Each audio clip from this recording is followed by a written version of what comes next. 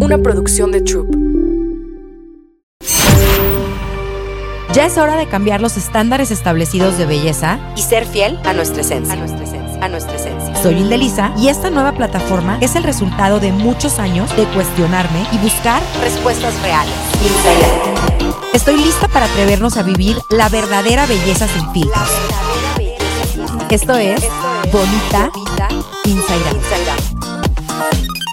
Arriba las pestañas. Hola beauties, bienvenidas a un episodio más de Bonita Inside Out, belleza sin filtros. Hoy tenemos una súper invitada que moría porque viniera y ya por fin está con nosotras. Carla Cardona es actriz, psicóloga y creadora de contenido, amante de la belleza, el café y apasionada de la salud mental. Hola Carla, ¿cómo estás? Qué padre que incluiste el café. Nadie nunca dice eso, ¿eh? Y te encanta. Yo, bueno, vivo de café. Bienvenida al club. Muchas Aparte, gracias. somos casi paisanas. Somos casi paisanos, lo acabamos de descubrir. Norteñas las dos, Caborca, Sí. Sonora, Culiacán, Sinaloa, ciudades hermanas. Ciudades hermanas. Oye, no, cananea. ¡Cananea! ¿Ves? Le fallé. Pero empieza con la C, todo el mundo Sí, se confunde, no Sonora. te preocupes. Pero, oye, gracias por invitarme. No, hombre, por Muchas fin lo gracias. logramos. Por fin lo logramos. Oye, me encanta, ya voy a empezar, porque ya me urge preguntarte mil Al cosas. grano. Me encanta que estuviste en Nuestra Belleza. Sí, y tengo poco como que confesándolo, o sea, Ay, casi ¿por? nunca. Mira, y te voy a decir algo. Cuando estaba, mucho tiempo estuve en telenovelas, ¿no? Ajá. Pero cuando estaba tratando de hacer una transición a series y cine, mi representante me decía, no vayas a decir, nada más, please, te encargo, no digas que estuviste en un certamen de belleza, porque nadie te va a tomar en serio. Y fue como negar una parte de mí, porque yo todo le hacía caso de que, di que eres de la Ciudad de México. Ok, voy a decir que soy. O sea, Claro. como que todo para realizar mi sueño, pero sí lo negué mucho tiempo. Y justo eso quería hablar y por eso abrí con eso, porque Carla, eres el ejemplo de Brains and Beauty, de una mujer espectacular, pero inteligentísima, pero Ay, gracias. una creadora de contenido fantástica. Y la verdad es que me encanta que estés aquí y me encanta que seas este ejemplo de que lo que muchos años se pensó que era un cliché, Sí. ¿no? Que las Sí, sí, guapas sí. son tontas. Sí. O que calladita te ves más bonita. Ya no es verdad, nunca ha sido verdad, pero nunca se hablaba. Claro. Y me encanta que podamos hablar de esto y me encanta que haya sido mi Sonora. ¿Qué tal? Que aparte en Sonora quiero que sepan que it's a very big deal. Sí, Ser mi sí, Sonora sí, es tipo ser la reina del estado. De que yo. No, y aparte, lo que pasa es que me acuerdo muy bien de esa preselección, no tienes idea. O sea, yo venía de Cananea, que es un lugar súper chiquito, y de repente al centro de todo Sonora, donde estaban más de, no sé, 300 mujeres, o sea, te desfilaban en bikini enfrente de ti, y yo, ¿qué hago aquí? O sea, ¿en qué momento? O sea, quién logró convencerme? O sea, no tienes idea lo nerviosa que estaba, porque sí es de los estados, junto con Jalisco, Sinaloa, no La verdad manches, es que Sinaloa y Nuevo León, son de los más Sí. así cañones. Las norteñas, perdón, ya sé que Sí, nos van a llegar sorry. muchos mensajes, pero ni modo, son las mujeres más guapas, ni modo. Esa es la lo que hay, realidad. es lo que hay. Oye, Carla, cuéntanos de ti. Quiero saberlo todo. Ya abrimos diciendo que fuiste Miss Sonora Sí. a muchísimo orgullo. Exacto. ¿Cómo empieza tu carrera? Quiero saber quién es Carla Cardona. Hijo, es difícil para mí resumirlo, pero mira, yo vengo de un contexto súper artístico. En mi familia hay cantantes, hay músicos, pianistas. Mi mamá estudió en el Conservatorio Nacional de Música. O sea, realmente lo artista lo llevo en la sangre. Pero entonces hubo algo que siempre me llamó la atención, que yo no sabía, pero pues yo creo que era parte de ser artista, que el artista, quiero que lo piensen como algo súper expresivo. El artista no es el que sale en la tele nada más. O sea, es alguien que necesita encontrar dentro de sí mismo una voz para expresar allá afuera, poner un mensaje allá afuera. Y por eso existen distintas como disciplinas, ¿no? El pintor, el actor, el músico, etcétera.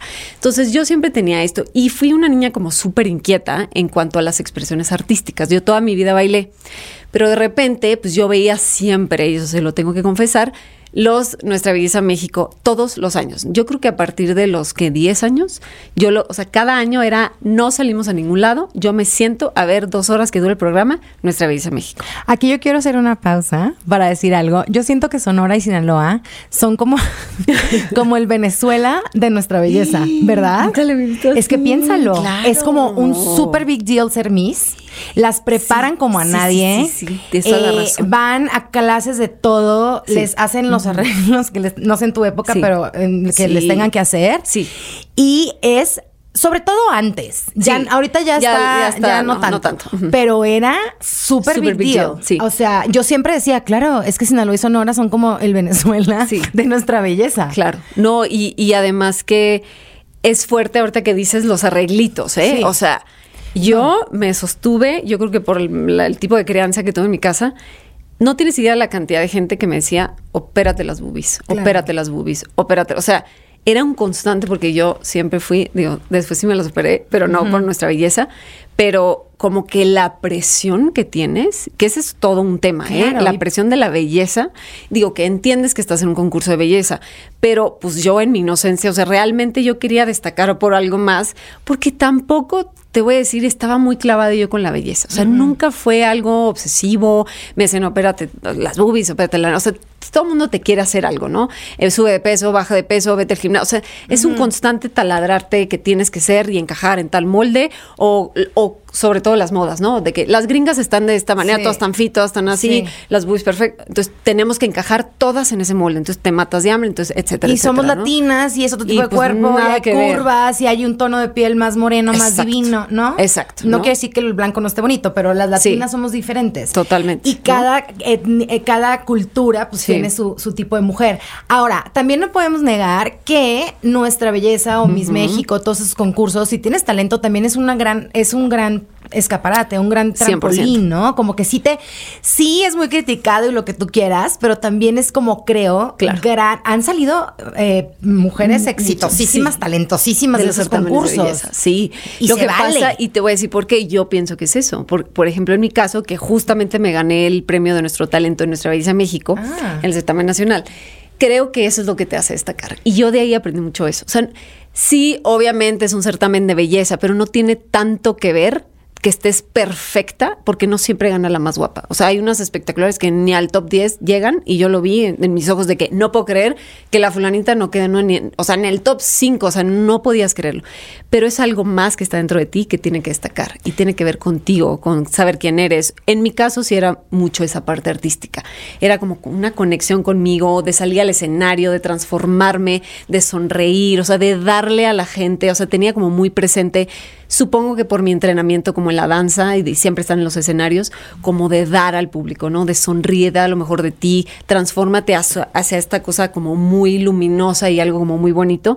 Y eso es lo que destaca, porque en otros años también me invitaron como un juez y no tienes idea. O sea, el ver ese brillo en las niñas y dices, no, pero pues es que si no tiene pompa, es que eso ya da exactamente lo mismo. Claro. Ve a la niña nada más como brilla, vele los ojos, vele la sonrisa, ve la personalidad. O sea, no me digas que no podemos premiar eso, ¿no?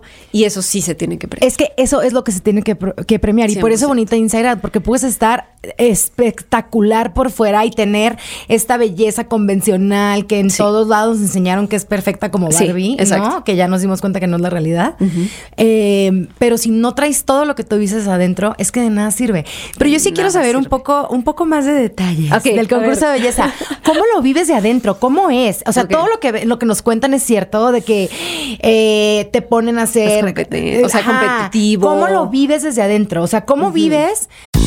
Redescubre las noches moradas Suburbia. Aprovecha hasta 50% de descuento, más hasta 24 meses sin intereses y sorprende a papá. Compra en tienda o en la app Suburbia, con envío gratis sin mínimo de compra.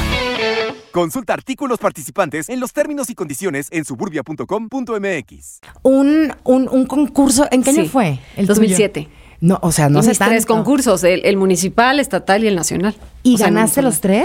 No.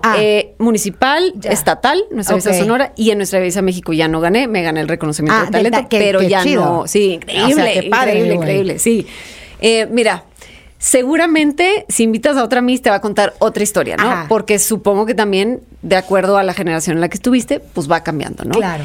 A mí en lo personal, siendo una persona como muy tranquila, yo no estoy acostumbrada ni que el chisme, ni la cizañita. En mi casa me enseñaron eso desgasta, eso roba energía, eso te roba tu luz, que se hagan bolas allá. Entonces yo realmente me enteraba como de cosas que se están viviendo, pero yo nunca le entré, ¿no?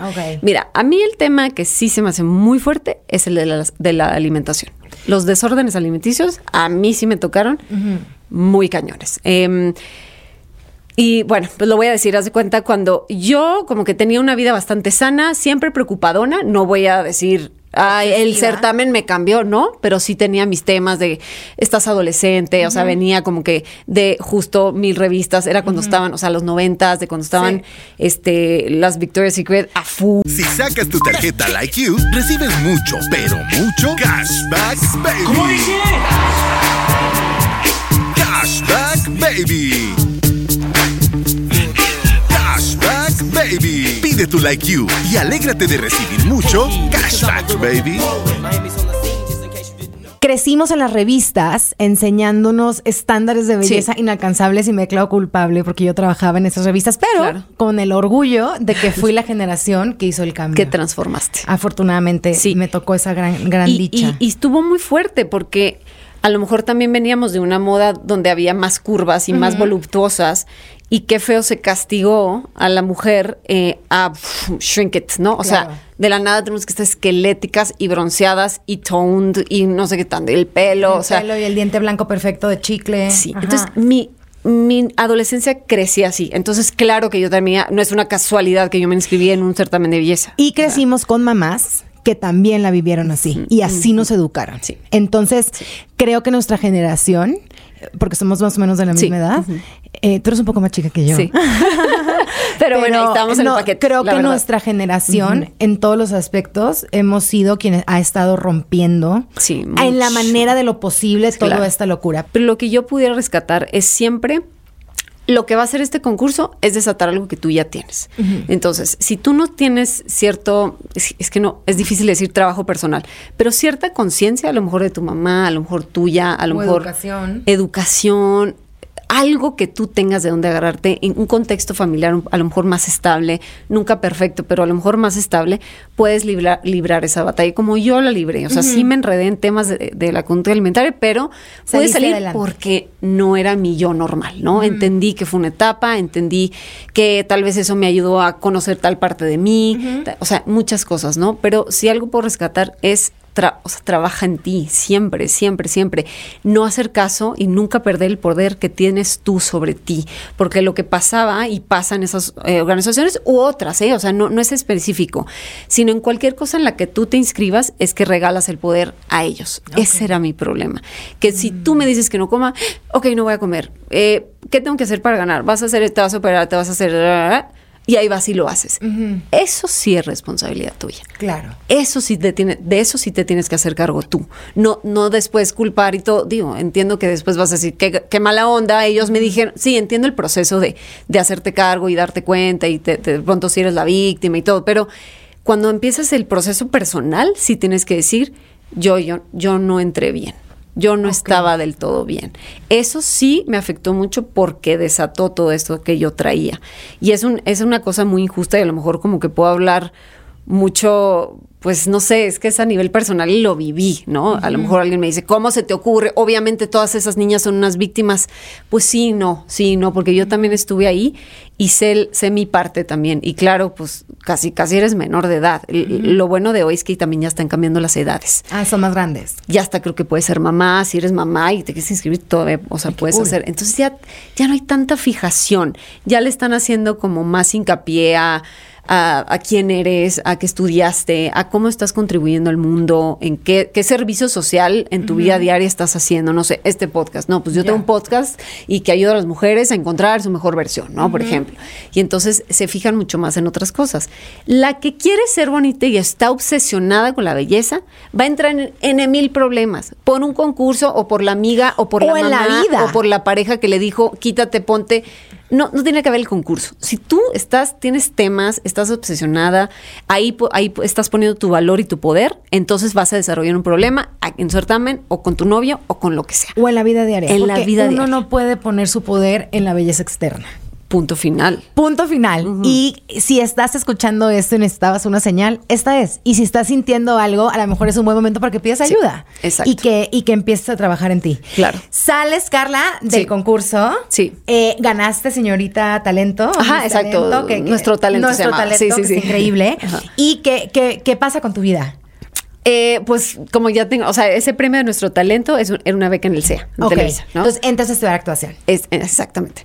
Y entonces, pues me encantó, me hice actriz, no estaba en los planes ni ¿No? poquito. O sea, no, para que me entiendas, no sabía ni que existía esa carrera. Te lo juro, o sea, yo no sé qué pensaba. ¿Qué querías hacer cuando eras chiquita? ¿Qué te imaginabas? Bailarina, o sea, yo amaba bailar, ballet, jazz, hip hop, todo lo que me pusieras. O sea, amaba bailar. Pero entonces dije, bueno, pues voy a ir a probar porque pues es otra rama artística, voy a ver si sale o no. Y me enamoré de día 1 y ahí estuve, terminé los 3 años, más o menos a la mitad de la carrera hice mi primer antagónico juvenil, rapidísimo, me fue increíble. Y de ahí me gradué y seguí haciendo telenovelas un ratito. Y de ahí, pero fue muy rápido, me casé, tuve hija, seguí trabajando y de ahí ya más o menos se fue acabando cuando quise hacer esa transición de telenovelas a las series y cine y así.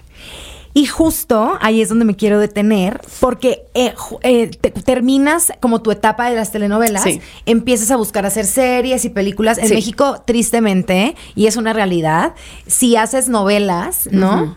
Como Sí. que te estereotipan en y entonces luego es difícil dar el brinco como a la actuación, entre comillas, más seria, Sí. por así decirlo. Sí. Que los directores te volteen a ver, que los casteros te volteen a Sí. hacer casting. Creo que ha cambiado un poco ya, ¿no? ¿O sigue igual el estigma? Mira, hace bastantes años que ya no ejerzo, hace como 5 años que Sí, ya no ahorita vamos a ejerzo. hablar de eso, pero- Entonces, yo creo que sí. O Ok. sea, yo sí me imagino diciendo, mi experiencia es en telenovelas 100% y siento que sí va a haber una cara de, ok. y en donde peor, ¿no? La empresa es que, pues de ahí peor, ¿no? Pues de ahí vengo yo también, orgullosamente. Orgullosamente. Nada más que yo de noticiero. Pues mira, entonces yo creo que sí. Sí, ¿Cómo sigue das existiendo. el giro a la psicología? Qué interesante, ¿verdad? Aquí la viene combinación. el gran cambio. Sí, pues mira, justamente cuando eres actriz tienes que estudiar mucho los personajes, ¿no? Hay toda una materia que yo era apasionada de esa materia, que era análisis de texto. Ajá. En el análisis de texto existe el análisis de los personajes y empiezas a desglosar y a desmenuzar toda la obra de teatro o el texto o la telenovela. Lo que tú tengas en tus manos frente a ti es lo que vas a desglosar y a analizar. Entonces, personaje por personaje, texto por texto, y es una cosa maravillosa. Pero entonces ahí yo me empiezo a dar cuenta que los personajes tomaban decisiones. Y eso me empezó a como...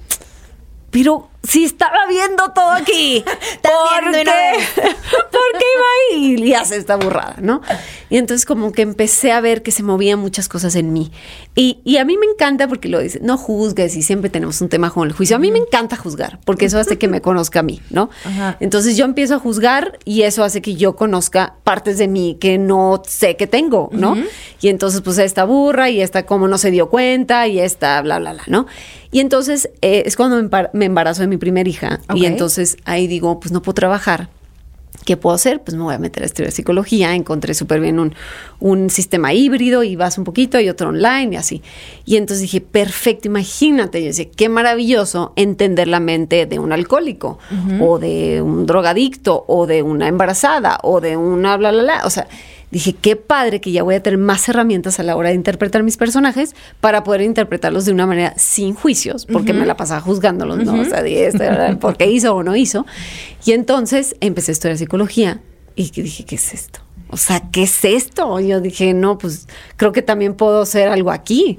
Y como estaba embarazada, pues ya tenía muchos temas de mi hija. O sea, ya quería saber... Claro. Pues, ¿qué sigue? ¿Cómo voy a educar a una niña? Estaba muy joven, tenía 25 años. Entonces, ¿qué voy a hacer? Una bebé. ¿No? Bebé. Oye, ¿y en qué momento das el giro de Ajá. decir, Ya. no voy a actuar, lo mío es la psicología Sí. y me voy a dedicar a esto? Hace poquito. Es más, creo que nunca lo he dicho así. Ay. Porque creo que no tengo la puerta totalmente cerrada. No, porque nunca sabes qué va a pasar. Exacto. Y hay que dejar ahí la velita, ¿no? Siempre, Y aparte siempre, me siempre. encanta. Me encanta, ¿no? Pero, pues, insisto con el tema de la voz propia, ¿no? O sea, como que yo sí necesitaba contar más cosas y justo por eso, en el tema de las telenovelas, pues ya se queda corto los personajes, como dejan de ser interesantes, todos hacen lo mismo, el villano, la buena, La mala. entonces lo mismo, ¿no? Entonces, pues ya mi creatividad era como, pues ya, no sé, necesito encontrarle otro cauce, ¿no? Y entonces me embaracé de mi segundo hijo, y ahí como que digo, ya no está tan divertido. La transición fue la que no fue divertida. Cuando entras en el mundo del cine y de las series, es otro mundo, las telenovelas. Completamente. Total. Desde cómo lo filman. Todo. Y sobre todo, el ambiente. Uh-huh. El ambiente en las telenovelas es muy protegido. Es tu casita, es todo. No hay para dónde hacerte. Es más, ni necesitas representante en muchas ocasiones, a menos que vengas del mundo del cine, televisión, o de otra televisora, etcétera. Ok, tienen su representante. Si no, pues ahí estás sobreviviendo. Tú misma te consigues tus contratos y tú vas con el productor y el director y todo. De repente yo empiezo a ver que ahí, pues ya como que esta cosa que te digo que se quedaba corta, dije, me voy a conseguir un representante para que me meta en el mundo del cine y la televisión. Ahí ya no me encantó, porque yo he sido como muy, lo que te decía, muy tranquila, muy hogareña. Ya estaba casada con una hija. Y entonces tienes que empezar a ir a fiestas, pero ahora sí fuera de, porque yo iba pues a las fiestitas de la empresa y la navideña. La posada de las estrellas. Exacto. Yo también fui. Posada de las estrellas y pues ahí vas y con tus 2 amiguitas y saludos a los productores y ya, hasta eso son tus fiestas, tu contacto y tu networking. Pero meterte a este mundo está más rudo, mucho más rudo. O sea, no estás tan protegido, las fiestas son más, no sabes a qué te expones. Yo ya empecé como que a cuidar mi bebida. O sea, ya sabes como que no, los productores son diferentes, los directores. O sea, es un mundo, es como la jungla. Mientras que en el otro lado sí estaba muy protegida y yo no lo sabía hasta que salí, ¿no? Te sentías, como más como contenida. Totalmente, ¿no? Entonces yo creo que también no tenía la personalidad tan fuerte y tan, no sé, segura, o no, qué sé yo, no lo tengo muy ubicado para estar en ese mundo, ¿no? Porque sí fue muy difícil. El contraste de vida, tratando de tener como una vida súper familiar y bonita y crianza consciente y todo esto, y de repente salir y vete y te tienes que ir en minifalda y tienes que gustarle a no sé quién, no te tienes que meter con nadie, pero pues te tienen que ver que algo tienes y entonces pues es mucha inversión de energía y tiempo en una onda rara, o sea, no, a la que no estabas acostumbrada. No estaba acostumbrada. Y dijiste, bye. Dije adiós. Por un rato dije, creo que esto es lo que me está gustando, y en eso me embaracé el segundo y dije, creo que ya. Es una señal de que ya quiero vivir bien mi embarazo, mi crianza con él, no me quiero acelerar a ir a trabajar, y entonces decido ya. Entonces dije, ¿por qué no? Le sigo en la psicología, en lo que veo que sí que no. Pero ahí sí sentí como voy a hacer una pausa larga, o sea, de 2-3 años. No es como nada más el embarazo y ya, no, sino que voy a hacer una pausa larga y de ahí ya veo si le sigo o no. Pero entonces, pandemia, y acabé mi carrera y le metí durísimo, empecé a crear contenido, funcionó perfecto y entonces ahí estoy. Y justo ahí quiero llegar, porque seguramente conocen a Carla y si no la conocen, corran a sus redes a verla. Has hecho algo muy especial que además de ser muy exitoso, pero independientemente del éxito o no éxito, creo que has logrado llegar al corazón y al alma de muchísima gente que te sigue y hacer una comunidad preciosa y a compartir todos estos temas de salud mental y de bienestar de una manera divertida, fun, muy tú, muy auténtica, sin juicios. Porque me llama mucho la atención que dices que antes juzgabas mucho y yo veo tu contenido y es tan no juicioso. Juzgador, porque juicioso los colombianos dicen, voy a ser juicioso, me voy a portar bien. ¿Sabes? O sea, no juzgas y es contenido súper divertido, pero profundo. ¿Cómo te conviertes en esta terapeuta online, pero haces sketches, pero cantas? De verdad, no hay nadie que haga lo que tú haces. ¿Tú crees? O sea, no sé, a lo mejor hay muchas, pero tú eres tan Carla. Sí. Y creo que la gente conecta tanto con eso que me encantaría que nos contaras cómo diste ese salto y cómo empezaste y cómo se ha vuelto lo que es ahora. Sí, mira, y siempre soy muy transparente. Nunca le había hecho frente a mis males de salud mental. Y creo que es que intenso darme el clavado así, ¿eh? Pero los embarazos son muy rudos, los pospartos son doble rudos, el matrimonio, los cambios, los 20. Para mí los 20 son los más difíciles. O sea, fueron mis peores crisis. Fue la edad de los 20. La edad de los 20. Sí. Donde más insegura estás, donde quieres encajar en medio, no sabes ni en dónde quieres encajar, pero quieres encajar. Pues a mí me agarró recién casada, con un hijo, queriendo ser actriz y queriendo... O sea, fue una revolotija así de vida, ¿no? Entonces, de repente, en la pandemia, cuando tanta crisis de salud mental se manifestó, pues decidí hacerle frente, porque yo tenía mucho tiempo como con ciertos síntomas de depresión y yo no le hacía caso, ¿no? Porque tenía la vida perfecta, porque mira, agradece que tienes 2 hijos sanos, porque agradece que tienes un esposo de tales características, porque estás sana y además porque eres guapísima. Todo. Entonces, no tienes por qué estar triste ni deprimida, mucho menos, ¿no? Ni ansiosa, ni nada. Pero de repente empiezo a ver que, mientras estudiaba psicología, que tenía todos los síntomas, sobre todo de depresión y ansiedad. Y yo dije, madre de mi vida. Y claro que da muchísima vergüenza al principio. O sea, dices, no, yo no puedo ser esta. Y aparte estoy estudiando psicología. No, los psicólogos tenemos que estar bien y tenemos que estar sanos y tenemos que ser el ejemplo. Y entonces, ¿qué me está pasando? De repente empiezo a escargar porque en la pandemia sí fue evidente. O sea, mi ansiedad se fue por los cielos, como sé que la de muchos, la de mis hijos, yo como mamá, o sea, locura, ¿no? Y entonces ahí hice mucho más consciente mis procesos y empecé a ser mucho más transparente con eso.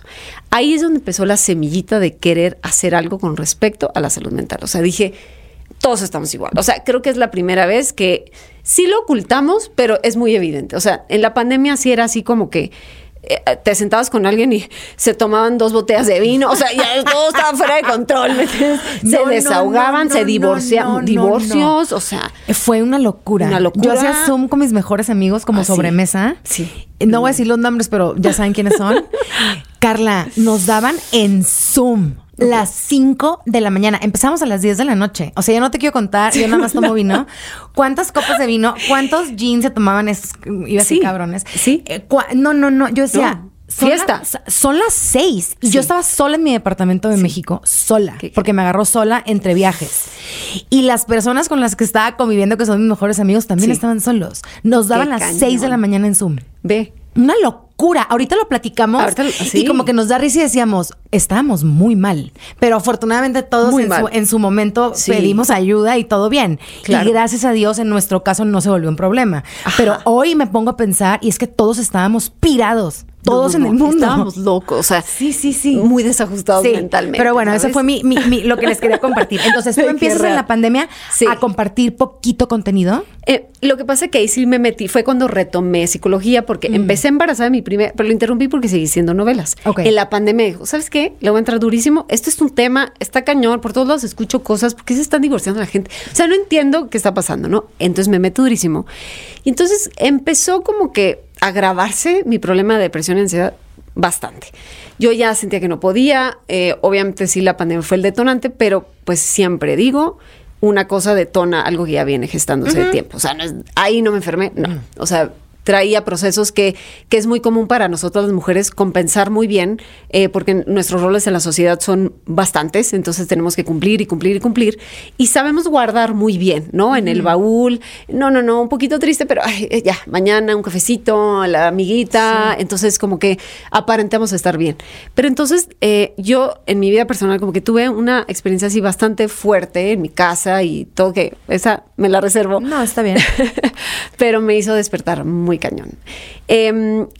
Para mí, en la vida, a mí me costó mucho trabajo poner límites. Ha sido mi talón de Aquiles severo.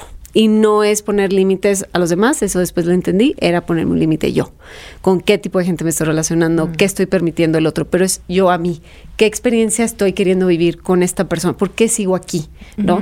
Y empecé a abrir los ojos a todos los tipos de abuso, tipos de cosas que estaba permitiendo yo. Y entonces dije, ya es hora. O sea, yo creo que ya no me funciona seguir ocultando, seguir guardando en el baúl mi tristeza, mi falta de amor propio, mi falta de autoestima, mi inseguridad. Llegó a tal punto la ansiedad que se me empezó a desarrollar como fobia social. Y yo ya no podía estar con tanta gente, me iba al baño, o sea, era una cosa que no se la deseo a nadie. Los que están pasando por eso, sepan que, yo al menos lo sé y sé que se siente espantoso y que no están solos. Pero tiene solución. Siempre tiene solución.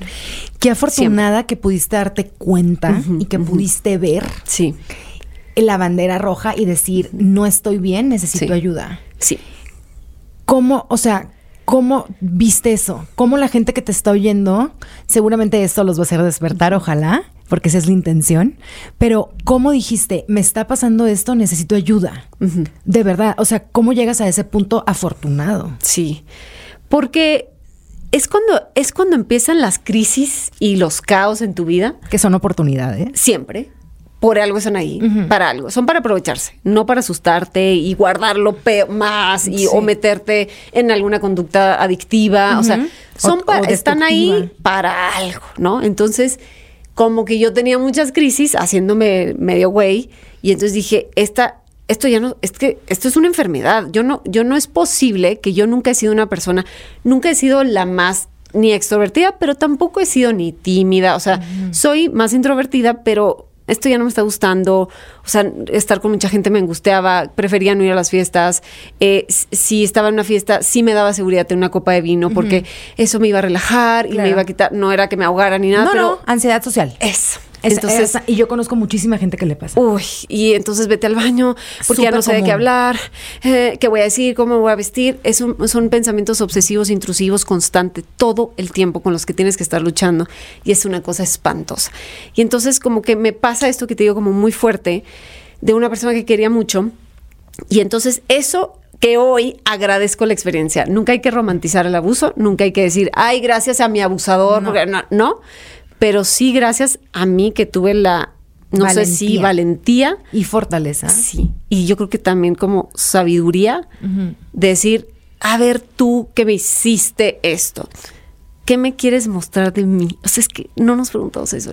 O sea, nadie se pregunta en la vida, ¿tú qué tienes que enseñarme? Me quedo en el golpe, en el insulto, en el abuso, en el engaño, en la traición, en la mentira. Ahí me quedo. Mi amiga me mintió, ya nunca más, bye.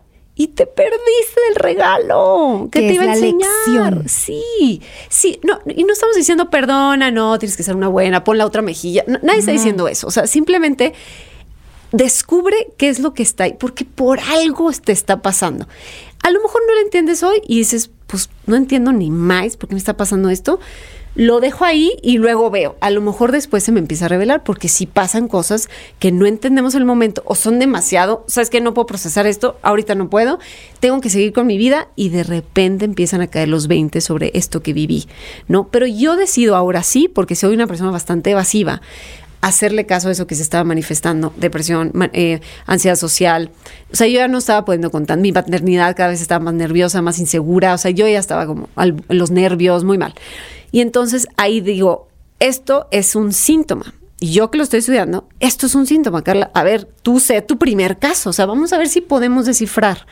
Y ahí es en donde yo empiezo a la mano a tener esta idea de, Carla, ¿tu creatividad dónde está? Muerta. O sea, mi yo artista, imagínate, por eso qué bueno que hablamos de todo el contexto artístico, lo tenía asesinado y muerto. Y es donde tú te expresabas, donde eres Carla. Esa era yo. Y decidí matarlo. Todos los creativos tienen una manera de sacar sus emociones a través de la creatividad. Exactamente. Y para ti era lo artista. Y estaba muerto. O sea, abandonado por completo, o sea, como por las malas experiencias de que no la hice como actriz, no llegué a donde yo quería llegar. Que es una creencia limitante tonta. Obviamente. Perdón, pero tenías 25 años, ¿de qué estás hablando? Obviamente. Yo quiero saber, o sea, pero obviamente te quieres comer el mundo en ese momento y si no la hiciste en 2 años ya estás vieja, te juro. O sea, yo decía eso, 27 años, 28. Ya acabada. Tengo una hija, Ay, ya. Ya se acabó. Sí, ya la vida, mi carrera se acabó. Se me cayó todo. El teatrito y la vida, todo. Todo. Entonces, pues no lo entendía. Obviamente digo, hoy si quiero empezar, perfectamente lo pudieras ver. Un protagónico, el de las 9. O sea, el del horario estelar, ¿no? Exacto. Ajá, ¿con quién quieres? Y entonces dije, a ver, Carla, la personalidad, según la psicología, está compuesta por tu yo, tus creencias, tu visión del mundo, tu biología, etcétera, ¿no? Entonces, es tu yo auténtico, ahí me quedaba atorada de decir, ¿quién soy? A ver, ¿qué me hacía feliz? Ya ni me acordaba, medio que lo empecé a rescatar torpamente, pues creo que me gustaba la música, ya no escuchaba música, ya no hacía nada, entonces decido retomar una parte artística. ¿Qué es la parte artística que más rescatas? O qué es la expresión, ¿no? Siempre es la expresión. ¿Cómo te quieres expresar hoy? No, qué miedo, ¿cómo voy a hablar de esto? Porque eso resonó todo el tiempo. O sea, todo el tiempo había como una vocecita. Habla de lo que te está pasando, habla de lo que te está pasando. Y yo nunca hacía caso a esa voz porque qué vergüenza, porque no. Y entonces me decido animar a hacer cosas chuscas, como con mucho lip syncing en TikTok y en Instagram. porque me divertía, porque era medio actriz y entonces me encantaba hacer eso, me encantaba arreglarme, siempre me ha gustado y entonces dije, bueno, voy a empezar haciendo eso con un mensajito, cosas chistosas, pero que tengan un mensaje, como sobre todo motivacional, ¿no? O sea, que te dé ánimo, que dices, ay, qué padre baila, pero, ay, la letra de la canción, qué bonita, sentí bonito. El mensaje. ¿No? O estos lip syncs que hablan sobre, pues tú, de vete al espejo y dite tales cosas, ¿no? O, báilate una canción y no sé, whatever. Entonces, empecé a ver que, ¡pum!, me empezaron a funcionar. O sea, empezó a conectar. Impresionante. Pero tengo una pregunta. Y me identifico mucho contigo justo en lo que acabas de decir. Tú cuando hacías el sketch o el lip sync o el mensaje que querías dar, era el mensaje que te querías dar a ti misma en ese momento. No, bueno. Me puse chinita. Voy a llorar. Yo también. Porque yo en ese entonces escribía pequeño. Mi expresión artística es escribir.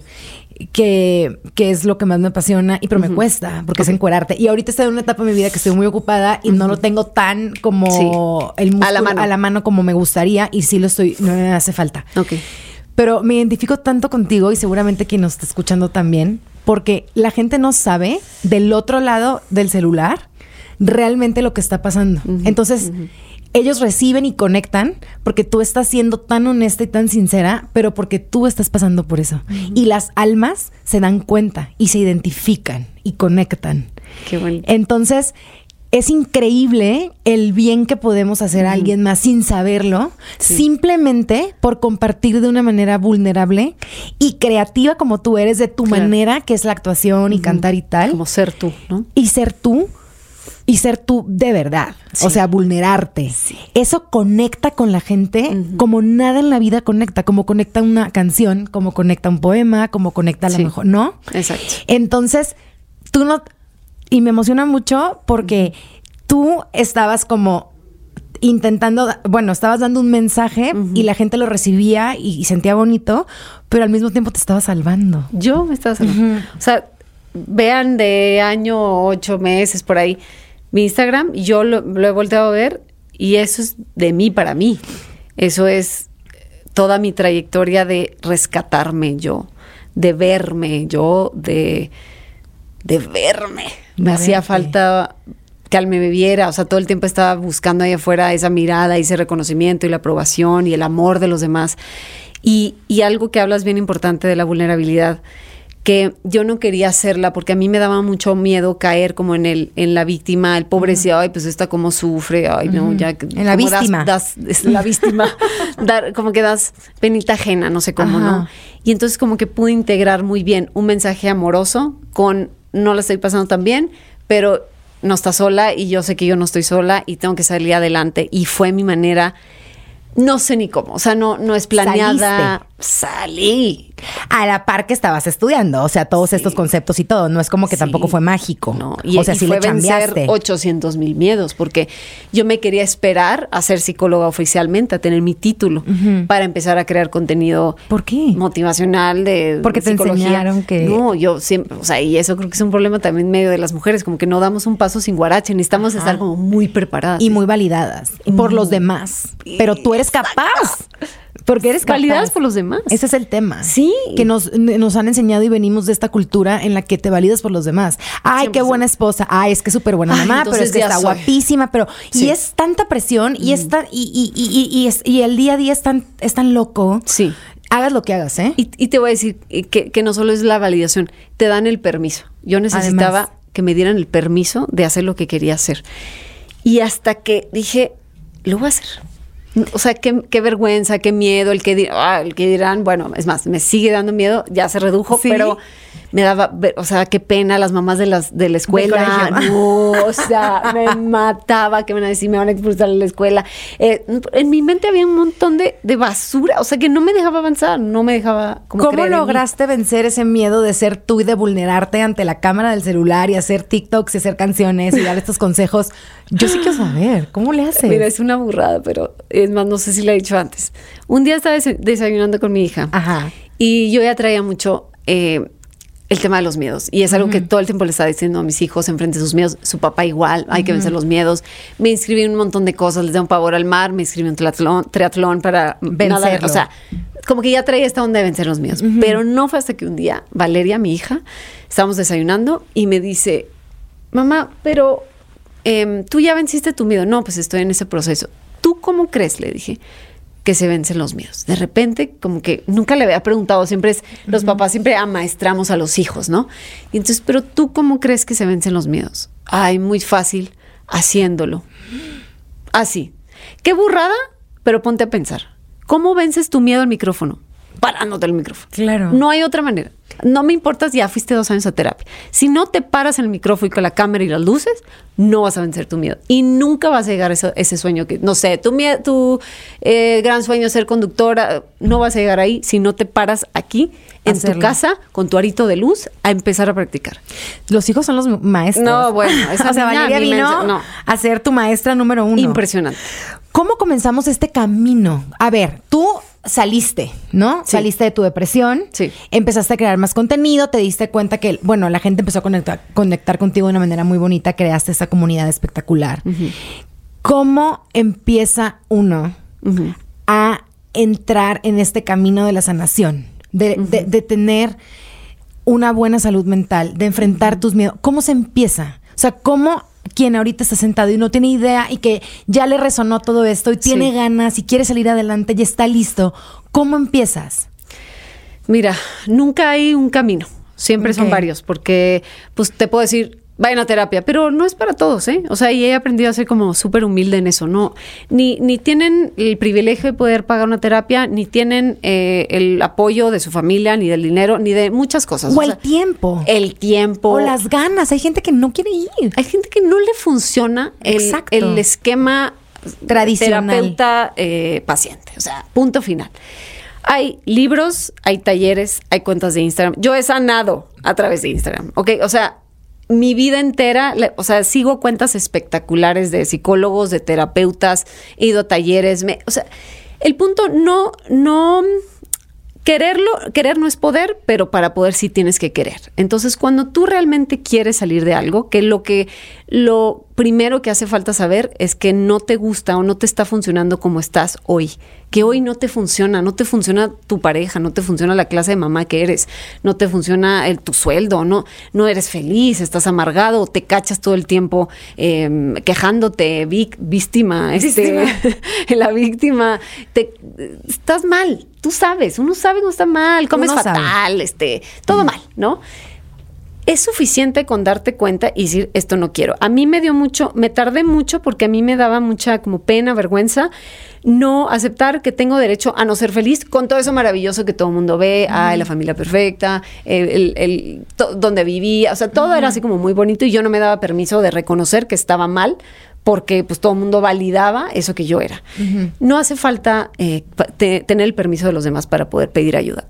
Pide ayuda a quien tú quieras, pide ayuda a tu amiga, pide ayuda, háblalo, empieza a abrir canales de comunicación, empieza a hacer conciencia sobre lo que te está pasando, empieza a cuestionar, empieza a observar lo que te detiene, todo en la vida, observa quién eres, observa cómo piensas, observa, o sea, el primer paso siempre es observa, y no hay que tenerle miedo porque en la observación nos vamos a dar cuenta de muchas cosas que no nos gustan de nosotros, y otra vez vamos a querer regresar a guardar todo el baúl.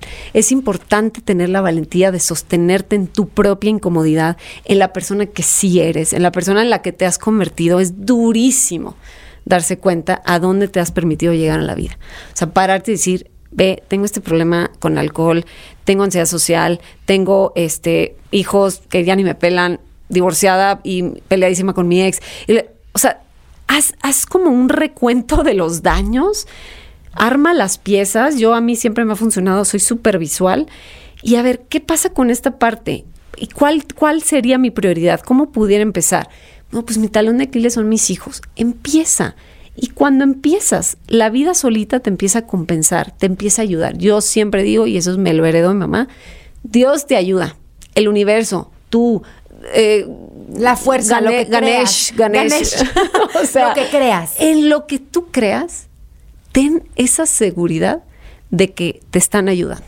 Yo eso o sea, yo me tuve que agarrar de eso porque yo ni creía en nada, ni en Dios, ni en el cual universo estaba perdido en la vida. O sea, yo necesitaba agarrarme de algo.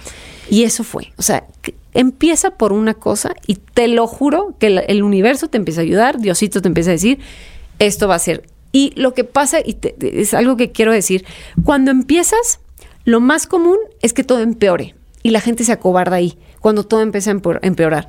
Claro que empeora, porque dejaste de tapar y de guardar en el baúl y de repente abriste el baúl y pues hay un montón de cosas viejas, caducas, cochinero, plaga. O sea, está un montón de cosas que no has querido ver y que entonces lo abriste y sí se va a poner muy feo. Y ahí es donde se acobarda la gente. Ahí no tiene la entereza y como el temple de la gente de seguir. Y decir, pues sí, claro, eso está ahí porque yo decidí dejarlo ahí, ¿no? Es que se tiene que poner peor. Siempre. Y tocar fondo para que luego se ponga bien. Siempre. Y para subir. Claro. Pero tienes que tocar fondo y escarbar hasta lo más profundo para hacer limpieza general. Siempre. Porque ya no podemos quedar por encimita. Porque entonces vamos a seguir cargando este baúl o esta mochila de chingaderas. Exacto. Y nunca vas a ser realmente lo pleno que puedes ser. Y eso a lo que le tienes tanto miedo es lo que te va a transformar. Ese gran miedo que tú tienes, ese es el que te va a ayudar a transformar. Siempre tu pareja, tus hijos, tu miedo al micrófono, tu miedo al que dirán, va a transformar si decides hacerle caso, si decides ponerle atención, si decides enfrentarlo. Siempre digo yo esto, donde sientas miedo, ahí es. Siempre, nunca falla. Donde sientas miedo, ahí es. Wow. Ahí está tu maestro. Ahí está tu lo que te va a catapultar a transformar tu vida. Eso es lo que le tienes pavor a divorciarte, a pedir un aumento, a renunciar, a hacer un curso de paternidad, al mar, a las arañas. O sea, me vale por donde quieras empezar, pero donde sientas un miedo así avallasador, que no puedas dormir, ahí es. Hazle caso a ese. Te lo juro, hay un montón de cosas que vas a aprender. Qué increíble, Carla. ¿Qué es lo que más te cuestionas? ¿Qué es lo que todavía te sigues cuestionando y quieres seguir aprendiendo? ¿En qué si nos puedes compartir en qué sigues trabajando? Porque luego no quiero que nuestras beauties digan, no, pues ya Carla ya lista, ya está perfecta su vida, está chingona, ya. Todos seguimos trabajando. Venimos esta vida a trabajar y a trascender y todos sabemos cuáles ojalá logremos identificar cuáles son nuestros miedos, porque eso tenemos que trabajar. Claro. Pero, ¿qué te sigues cuestionando? Mira, yo me sigo más bien como trabajando en dos cosas, que hoy, en eso estoy hoy, ¿no? Sigue siendo el miedo, y el otro día lo platicaba con mi esposo. El miedo cansa mucho. Yo a veces, yo por mucho tiempo tuve mucho miedo y se hizo como un hábito siempre tener miedo. ¿Pero miedo a qué? ¿No? A todo. Okay. A todo. Creo que mi mamá me decía, creo que naciste con miedo. Tenías miedo a la voz de tu papá, le tenías miedo a todo, a los ruidos muy fuertes. Fui siempre una niña súper sensible, le tengo miedo a que me lastimen, le tengo miedo a la violencia, le tengo miedo a que me hablan feo. A las carreteras, a que tus hijos... A mí, bueno, ni te metas ahí, que tengo 800,000 millones de miedos, ¿no? Pero, como te platicaba ahorita, para mí ha sido súper terapéutico entrarle al miedo. He crecido lo que nunca en mi vida por atacar y enfrentar el miedo, pero es muy cansado.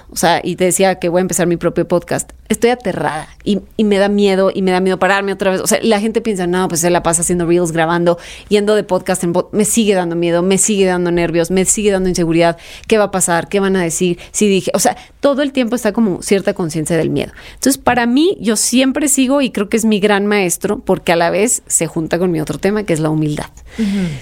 Para mí la humildad es de las grandes virtudes que tenemos todos los seres humanos cuando podemos trabajar en la humildad. El no sentirte tan importante porque, y no tiene que ver con es que te sientas la gran cosa y creo que en mi vida nunca me he sentido así. Pero hay como procesos de arrogancia muy grandes en todos nosotros, que es lo que nos hace sufrir. El ego is not your amigo. El ego, el maldito ego. Lo necesitamos tantito, pero hijo, si lo dejas entrar demasiado. Es el diablo, beauties. Es correcto. Es el diablo. Si te pones a pensar, todos los problemas en pareja, con los hijos, tienen que ver con una arrogancia invisible de sentirte más, de sentirte importante, de sentirte... Es que a mí, ¿cómo me puedes hablar así? ¿A ti quién? ¿Quién eres? ¿Sabes? Who are you? ¿Quién crees? ¿Qué te crees? Oye, pues no me has dado... ¿y quién te tiene que dar? O sea, ¿sabes? No, me encanta 100%. porque es algo que me estoy callando siempre. Y eso me ayuda con el miedo y el miedo me ayuda con la humildad. Y estoy y lo brincando de balancea. una cosa a otra. Entonces, la humildad me sirve pararme frente al micrófono y decir qué imperfecta soy. Seguro se me van a salir 8,000 burradas. Seguro me voy a trabar. Seguro me va a pasar todo eso. Eso me mantiene humilde. He aprendido que no todo tienes que perfeccionar en la vida. O sea, no tienes que ser la conductora perfecta para poder hacer lo que quieres y dar el mensaje que tú quieres.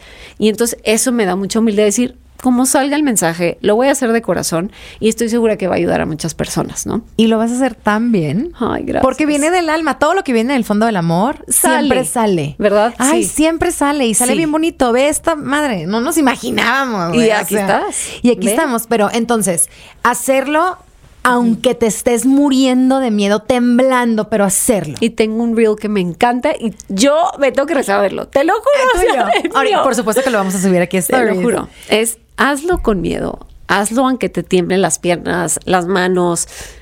Hazlo. Y se te quita el miedo, porque lo conquistas. Lo conquistas. Después ya otra cosa es otro miedo. Ajá, pero porque hay ese miles. ya lo conquistaste. Ok. Ese ya. Y vas Hazlo. pasando niveles. Sí, ¿no? es que lo que pasa es que pensamos que se tiene que ir. Ya que me sienta lista y me hice 2 cursos de conducción Ajá. y entonces ya me certifiqué en beauty y entonces antes ya me voy para... No, igual hombre. te vas a seguir aterrando aunque tengas Claro. 80 certificaciones y en París no. O sea, no, eso no es hazlo. Así temblándote la voz, a lo mejor los primeros 3 episodios o la primera temporada sales aterrada y temblando, pero después dices, bueno, ya me gustó y después empieza a salir, pero no tenemos paciencia, no tenemos la paciencia de ser testigos de nuestra propia evolución, desarrollo. Y los tiempos siempre son perfectos y si nos quedamos esperando a que en tu mente todo se alinee y sea perfecto, es que nunca lo vas a hacer. Nunca. Porque nunca, los tiempos son perfectos por sí mismos. Sí. Intrínsecamente, porque así es el universo. Sí. No es perfecto en tu cabeza porque nunca va a ser. Nunca. Te estoy diciendo nunca. O sea, Jamás. si yo, y te digo que en 10 días ya empiezo a grabar, si tú supieras todo lo que quisiera hacer antes de eso, quiero estudiarme la maestría en psicología. Ay, no, hombre, no hagas nada, deja de inventar. Ya sabes, o sea, Carla, faltan 10 te lo días, lo juro. vas a hacer perfecto. Y digo, no, humildad, efectivamente, no es perfecto. Efectivamente, tengo miedo como cualquier otro ser humano. Que va a haber, o sea, todo lo que se tenga que venir se va a venir, pero todo es perfecto. Como que he recuperado una fe en mí, en la vida, en que es En los mejor así. demás. Y eso te voy a decir. Ayer fui al fin de cursos de danza de mi hija. Y no, fue una gozada. Porque ver a las niñas bailar, no solo a mi hija, ver todos los estilos de las niñas que están bailando, ¿no? Ajá. Y lo que más atrae es lo imperfecto. Si ves la que se equivocó, si ves la que se puso nerviosa, lo ves. Del escenario es muy evidente. Pero ver la pasión con la que lo hacen, eso no tiene precio. Eso es todo. Y es ver cómo se ensucian, ver cómo se equivocan. Quieres ver cómo te enlodas, cómo te ensucias en la vida. No quieres ver a la bailarina perfecta. O sea, gracias. Es como decíamos al principio de la belleza. Pues qué padre las facciones perfectas y una muñeca es una Barbie, pero necesito más. ¿Y según quién inventó Exacto. eso? ¿Quién? ¿Por qué nos dijeron que eso era lo perfecto? Y ¿En qué luchamos cultura? tanto para llegar ahí. Exacto, en vano, porque ni tenemos esos cuerpos, ni tenemos esos pelos, No existe. no existe. O sea, No todos existe. somos diferentes. Y yo creo que se resume muy bien en la frase de que es que somos perfectamente imperfectas. Eso somos. Y aceptar eso. Es perfecto. Es Te lo juro, perfecto es perfecto. todo. Carla, Así es. ay, perdón. No, tal cual. Carla, ¿qué te motiva? Uy, pues mis hijos. Tus hijos. Mis hijos. Yo misma, por la cantidad de cosas que pospuse durante 10 años, durante toda esta etapa que tuve, me motiva mucho conocerme y el conocerme lo motiva a mis hijos, porque entiendo hoy que soy un súper ejemplo para ellos. O sea, me están viendo todo el tiempo. Todo el tiempo. Y Todo los el niños, tiempo. tengo entendido, aprenden exclusivamente casi que por el ejemplo, Sí. ¿no? No por lo que les dices, mira, las mujeres, nada. Viéndote, ¿qué tipo de mujer eres? Entonces eso a mí me pone a pensar y me motiva a ser mejor. Claro. Carla, ¿qué mensaje quieres dejar a las personas que te siguen, que seguramente toda tu comunidad aquí está escuchando Ay. y han visto una parte bien bonita de ti, muy vulnerable? De verdad te lo agradezco porque ha sido bien bonito. Pocas veces me abro tanto, Yo me sé, diste confianza. Y te lo agradezco. Aquí sale todo en Sale. esta cabina. Sí. ¿Qué quieres dejar? Pero no nada más hoy. O sea, Carla, digo, te falta una vida por delante y te falta muchísimo por hacer y por lograr. Pero, ¿qué quieres dejar en tu gente, en tu comunidad, en tus amigas? ¿Qué te mueve a hacer lo que estás haciendo? Mi sueño es que todas las personas se puedan conocer, que todas las personas puedan encontrar esa parte de ellas mismas que las hacen ser ellas mismas. Mi sueño es que las personas se den cuenta que es un ratito el que estamos vivos, es un ratitito y que nos vamos a arrepentir de muchas cosas. Yo siempre pongo el ejemplo de, y eso me sirve a mí, y sé que puede ser dramático, no lo tienen que seguir, a mí me funciona. El ejemplo del deathbed, de tu muerte, imagínate tú a los 85 años o a la edad que tú quieras, ya a punto de morir, eso te da perspectiva. Eso hace y me sigue a mí dando una gran guía de hacia dónde quiero dirigir mi vida, qué clase de persona quiero ser, cómo quiero enfrentar mis problemas, porque los problemas los voy a tener hoy, mañana y toda la vida hasta que me esté muriendo. ¿Quién quiero ser frente a esos problemas? ¿Qué ejemplo le quiero dar a mis hijos? Y no solo a mis hijos, ahora que tengo la responsabilidad de tener una comunidad. Uh-huh. Mi sueño es ese, que las personas puedan contactar con ellas mismas, que se den cuenta de la gran belleza que yace en cada una de nosotros mismos. O sea, todos somos bellos en nuestras propias maneras, pero tenemos que encontrarlo. Tu belleza no es la misma que la mía, ni que la del vecino, ni que el de la cabina. Todos tenemos algo que decir y tiene todo que ver con nuestro mensaje. Con nuestro mensaje al mundo, con el mensaje a la gente que tú quieres, tiene que ver con autenticidad, tiene que ver con valentía, con ser tú, ¿no? Y es muy evidente cuando una persona ya pasó por esos obstáculos, que es imperfecta a morir, pero que quieres estar con esa persona, que es una persona que se encontró, que se ama así como está, con lo que ha hecho, con lo que no ha hecho, con quien es, orgullosa, errores, bueno, si te cuento, los ponemos todos en una super lista. Pero ¿qué importa? ¿Qué más da los errores? ¿Qué más da? Y sabes que está increíble, ¿eh? Que tú te has encontrado y te sigues encontrando todos de la mano de tu comunidad y lo hacen juntos. Todo el tiempo. Es todo que ve qué privilegio, porque además ellos me van espejeando. Unos me comparten los avances, otros me comparten pues las dificultades. Y todo tiene que ver con esa paz y con ese amor que vamos recuperando en la vida. Porque es que es muy chistoso cómo seguimos persiguiendo cosas que no son perseguibles, que no son reales. Y date cuenta de eso. O sea, si tú te imaginas a los 80 años, ¿a qué momento de tu vida quisieras regresar? ¿Qué momento quisieras revivir? Te lo juro que, salvo que una persona esté muy en su ego, va a querer regresar a cuando me gané el Oscar. No, te lo juro que va a querer ir a su casa cuando está abrazada a sus hijos, o con su novio, o con su mamá, o con quien sea. Con tus hermanos, con tus amigos del alma. Sí, que estábamos viendo eso, ¿no? Que estamos en el Zoom, atacados de la risa, nunca tomo, bueno, me ahogué, o sea, qué divertido. Sí. No sé. A eso vas a regresar. Y esos son los momentos importantes de la vida. Sí, eso es donde está la felicidad y son las cosas chiquitas en el día a día, en la gente que quieres, en el tiempo de calidad, y se nos olvida. Sí. Y qué padre que tengamos una comunidad como la tuya para que nos los recuerde. Yeah. ¿Dónde te encontrás? Primero que nada, ¿qué sigue, Carla? Ya, podcast, ¿cuándo sale tu podcast? Yo que en julio ya empiezo a grabar. Probablemente. A ver, vamos a hacer que este podcast salga cuando salga el tuyo. Ándale. Claro. Ok, para que la gente que de aquí inmediatamente se vaya a ver el tuyo. Me parece perfecto. ¿Cómo se llama el podcast? No voy a decir. Todavía no puedes decir. Ok, ahí vayan a ver. Sí, o lo ponemos en la descripción cuando ya se pueda decir. Sí, en la descripción. Oye, gracias. ¿Dónde te encuentran? ¿Qué más sigue? A ver, sigue el podcast. Sigue el podcast. ¿Qué más? Yo me urge que des conferencias, ¿eh? Ya te vi. Pues ya di una. ¿Y? Voy a dar otra en Guatemala. ¿Venciste el miedo? No, ¿cómo me dan pánico. Pero ahí voy. Guatemala, el comercio, la Cámara de Comercio de allá me contactó. Wow. Yo amo Guatemala, mi cuñada es guatemalteca, un beso a Jimena. No, es espectacular. La esposa de mi hermano. Son lo máximo. Ay, dijiste divina como guatemalteca. Ay, sí. Me salió.